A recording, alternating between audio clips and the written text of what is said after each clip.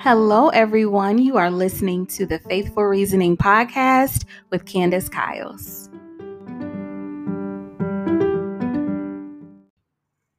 Hello, everyone, and welcome back to the first full episode of the Faithful Reasoning Podcast. Again, I am your host, Candace, and I am super excited that you came back to join me once again. In today's episode, I'm going to be talking about faith and reason, which is obviously directly related to the title of my blog and this podcast. I wanted to share and go a bit deeper about who I am and how I arrived in this space of being super passionate about faith and intellect and apologetics in light of our lived experience. And so I know I shared in the trailer just some funny facts about myself, but I wanted to go a bit deeper just to give you an idea of who I am and how my background and my experience has shaped my worldview and essentially how I've arrived here. I was raised by my mom, who was a single parent, and she is, because she is still with us, thank God. She is a Christian, and she modeled righteous living in front of me. We attended church weekly, we were active and all those things, but I always want to make a point to say that it wasn't just out of religion and out of tradition, but she literally modeled what I feel like, what it meant to be a Christian. She was that mother where I woke up in the middle of the night hearing her praying, and I would wake up with an oily forehead because she had anointed me in the middle of the night. But she was also that mom that allowed me to ask questions about our faith and our tradition and the various facets of it that I didn't understand. She would answer my questions. She would send me on my own journeys to find the answers. She would be super honest and tell me when she didn't know. But again, she made it comfortable for me to, again, be inquisitive and ask questions and go on the hunt for the answers, but also be okay with not knowing. And so that, I feel like, is what shaped my pursuit of not just truth, but a deeper understanding of what this faith tradition that I was raised in, what it meant and what it would look like for me once if I decided to continue, on this Christian trajectory. And if I'm honest, I decided against said trajectory. When I graduated from high school, went away to college, I internally made the decision to not become or maybe even remain a Christian. I wanted to live life. I wanted to experience living outside of the boundaries of the Christian faith. And so I spent my college years exploring different worldviews. I took philosophy classes and religion classes and met tons of people from different backgrounds, both faith and outside of faith. And obviously those experiences and those conversations and those interactions caused more questions, which, again, kind of relating everything back to my mom, I would always pose these questions to her, and she would be super willing to engage in theological conversations with me. But having those experiences outside of, again, what I would call it the boundary of Christianity caused me to question the validity, the trustworthiness of what I had been raised in and around. And so throughout my college years, I kind of held on to what I thought to be true, what I felt like was true. And if I'm honest, maybe a part of that was because that was how I was raised. But I also consider myself to be super analytical. And so there was a fair amount of reasoning that I was even employing back then. I probably wasn't able to name it that and articulate what I was doing. But a part of it was how I was raised. But another part of it was okay, some of this actually does make sense.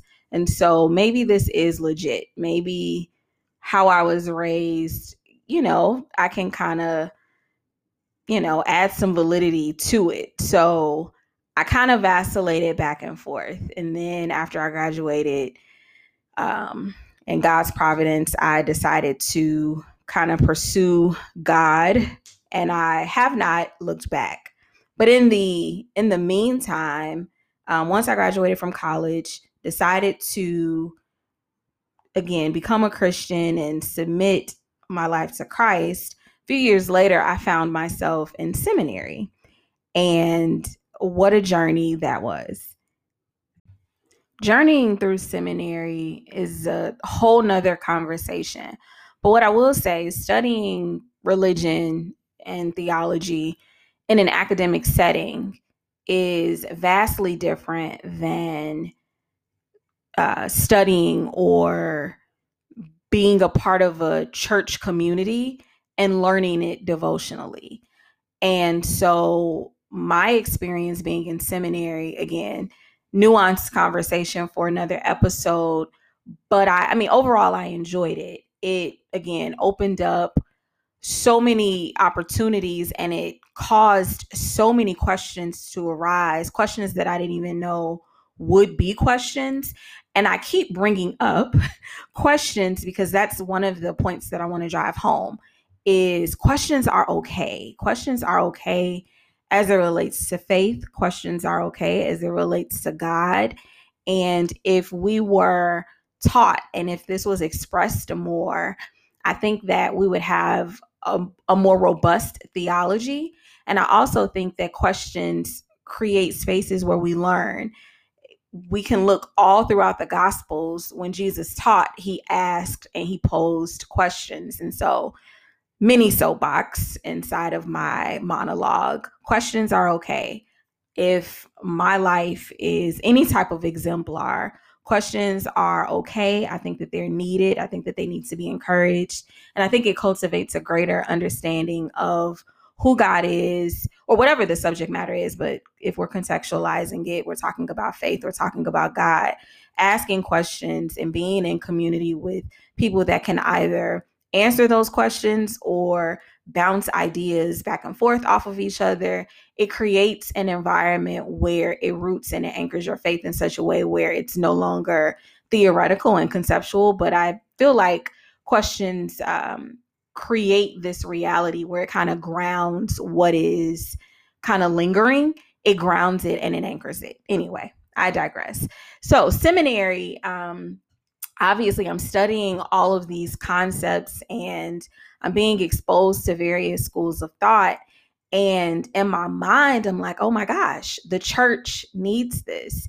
And being a Black woman attending a Black church, I'm like, this is like what's needed. And so I'm thinking about ways in which I can be a bridge between the academy and the church. And I'm coming up empty.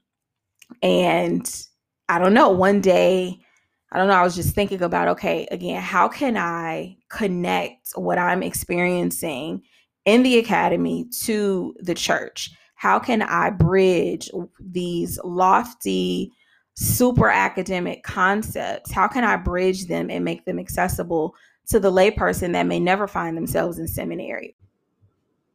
And that's when Faithful Reasoning was born. I wanted to be a bridge, but I also wanted to create a space, a virtual space where questions were welcomed and it was safe enough for us to be vulnerable and transparent and ask the questions that may not be able to be, posed on a Sunday morning, or in some cases, the answers aren't readily available. And I didn't want my time in seminary to just solely be about me building, a career. And at that time, I thought I wanted to be like a full-time professor and researcher and all of that in theology. I didn't just want that time to be spent honing those skills for purposes of a career. But again, I wanted to make this information, this knowledge accessible, but accessible in a way where it made us better. And so when I was thinking about faithful reasoning, I was thinking about the words, and I was thinking about the base word of faithful, which is faith. Faith being, a conviction or trust in God or a particular religion. And when you think about faithful, it is this surety, this assurance of whatever it is that you're talking about. If you are if we're talking about, I don't know, Christianity, and you're thinking about what it means to be faithful, it really speaks to being sure.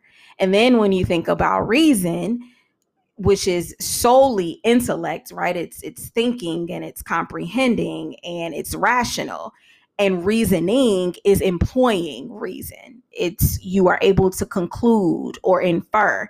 And so when I'm thinking about the dichotomy between faith and reason, which honestly in a lot of traditions, or I don't want to say traditions, but in a lot of Christian expressions, faith and reason have been pitted against each other. And so faithful reasoning became both a name, but it also became a concept for me in that I can converge the two worlds. I can allow our questions and our dialogues and these topics to anchor our faith in such a way where we become sure, but we also don't shy away from thinking. We don't shy away from bringing our minds to the table and interacting with God in such a way where we worship him with our minds. I wrote about this on my blog, but in the Gospels, I think it's in Matthew, Mark, and Luke, Jesus was talking and they asked him what the greatest commandment was. And in his response, he quoted Deuteronomy 6:5. And I'm paraphrasing, but it's loving God with all of your heart, with all of your soul. In some versions, it may be strength, but with all of your mind. And I thought about that for so long.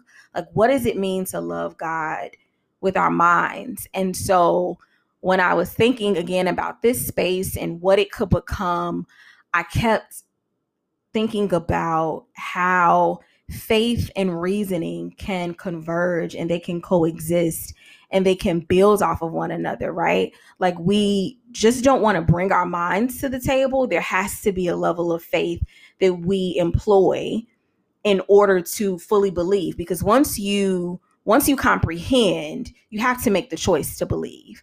Or in some cases, once you believe, you have to make the choice to kind of engage intellectually with your mind. But you don't do that in isolation. You don't isolate faith without reasoning, and you don't isolate your intellect without faith. And so I was thinking about how we, because I am not the sole expert as it relates to scripture and theology and God, but how can I create and cultivate a community and a space where we can, again, use both intellect and faith in order to understand God fully, so that we know him and he knows us and that we are known by him. So anyway, rant over as it relates to faith and reasoning and how I arrived here recording a podcast. But that is essentially my thoughts.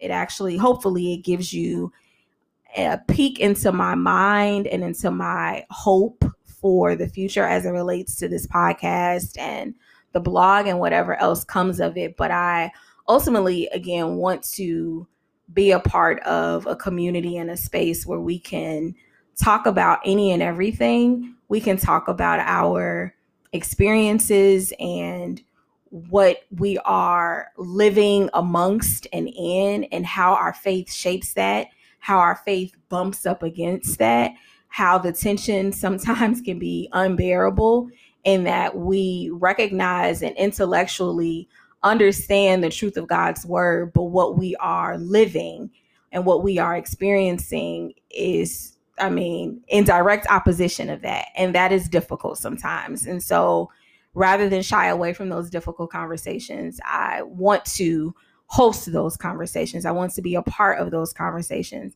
And I don't want to have those conversations in my head. And I don't want to run my close friends raggedy with, forcing them to have these conversations when they don't want to. So that's why you are a part of this journey. That's why I am inviting you to come along with me, so that I nor you have to do that in isolation, and we can do it together in community.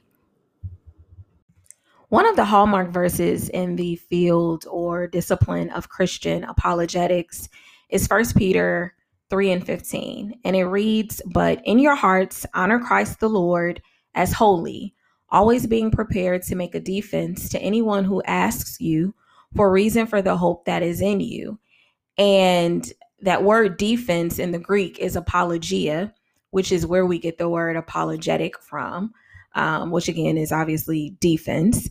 And when I'm looking at that verse and I'm thinking about the portion that speaks to the necessity of a Christian, of a believer, offering up an explanation for the reason that they hope in Jesus Christ, I think about how there has to be a level of guaranteedness, if that's even a word. One who is super secure in their faith. And what I'm not trying to convey is that that means that you are void of questions and void of tensions, because like I forestated, questions are necessary, and I feel like we are going to have questions until the day that we die. But what I am saying is that there is a level of our faith that I feel like we have to be sure, right? Like there isn't much room for doubt.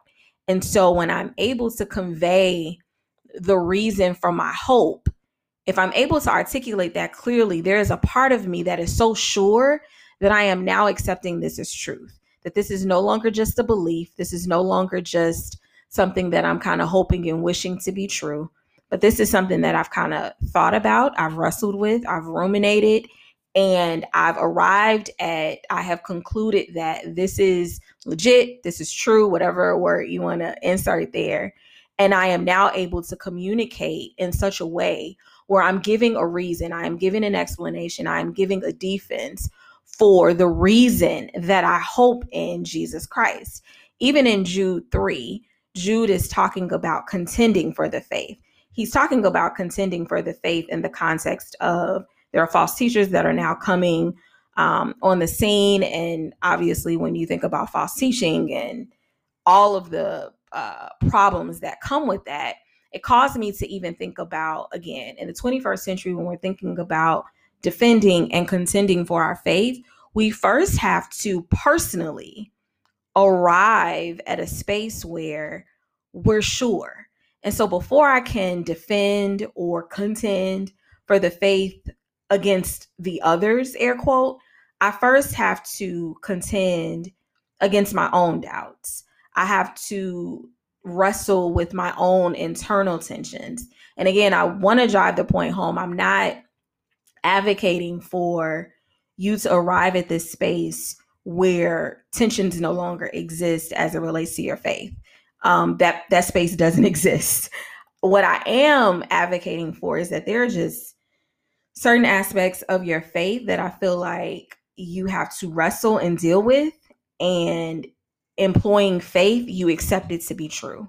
So that on some level, you have to then, or you will be able to rather, communicate in such a way where not only is it shaped and driven by conviction, which is obviously the work of Holy Spirit, but it's also grounded in your heart where you know it to be true. It's not just you believing off of experience, or solely off of, oh, I was raised, in the church or whatever, but you have now wrestled with, you have now thought this through, you have now, alongside or with the help of Holy Spirit, you are now at a place in your faith where you recognize and you understand and you trust fully that, and fill in the blank. so that when questions arise, right? And this is what I always share with students and those that I'm kind of walking through, with the basics of apologetics, is that it's not a matter of if the questions come, it's when they come. If you are professing to be a believer, the questions are going to come. Why? Like, why do you trust in Jesus? And it may not be framed in that way, but the questions are going to arise. And before I can implore you to have an answer, you first have to internally reconcile that what you believe is what you trust to be true. And so, again, when I'm thinking about faith and reason, before we take this conversation externally, we first have to settle it internally. And whether that be Jesus being God, whether that be you trusting the Bible in its fullness to be trustworthy and valid, whether you believe in the resurrection, whatever, insert core tenet of Christianity. There has to be a level of acceptance. There has to be a level of you, again, trusting that what you are learning and hearing and internalizing is true. And then from there, I feel like, one, you will be able to do what Jude talked about, which is contending for the faith. But even more deeply, your faith will be anchored in such a way where when the winds of false doctrine and when the winds of other worldviews and other opinions blow, you won't be as easily shaken as before when you were kind of tossed to and fro between two opinions. So yeah, those are like my internal thoughts that I've sat with for a while. But when I'm, again, thinking about faith and reasoning and faithful reasoning, that is what undergirds and underpins the necessity of these conversations. So a couple of takeaways. One would be questions are vital. They are necessary. Don't shy away from them. If you are able to contribute to answering faith questions, by all means do so. But whether it be in your church community, whether it be in your personal small group community, even in your own personal devotion time, don't shy away from asking questions. That is how our faith is cultivated. That's how it grows and how it's strengthened. And we learn about and we come into a greater knowledge of who God is. And we, again, grow in our knowledge and in our awareness, but we know him deeply and we will know who we are in relation to him on a deeper level. So yeah, questions are everything. Don't shy away from them. And then the other would be, again, marrying your faith, your belief with your intellect. Don't leave home without either or. Don't leave and don't arrive to the table with just faith and leaving your mind at the door, but don't assume that you can internalize all of this intellectually and not employ that muscle of faith to come alongside your intellect so that the fullness of who God is can be revealed to you. So yeah, I hope that my monologue was encouraging and it gave you some insight into who I am and what I want to hope to bring to the table. And hopefully you continue to join me on this ride of knowing God greater by way of faith and reasoning. So hope to virtually hear from you soon, and I will talk to you all on the next episode.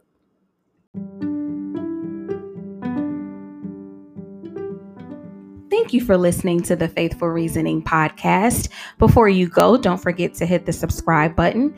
And for more information, you can visit my website at www.faithfulreasoning.com. If you are on Facebook and or Instagram, follow me at Faithful Reasoning. And if you have any questions and or comments, shoot an email to questions@faithfulreasoning.com. Chat with you soon.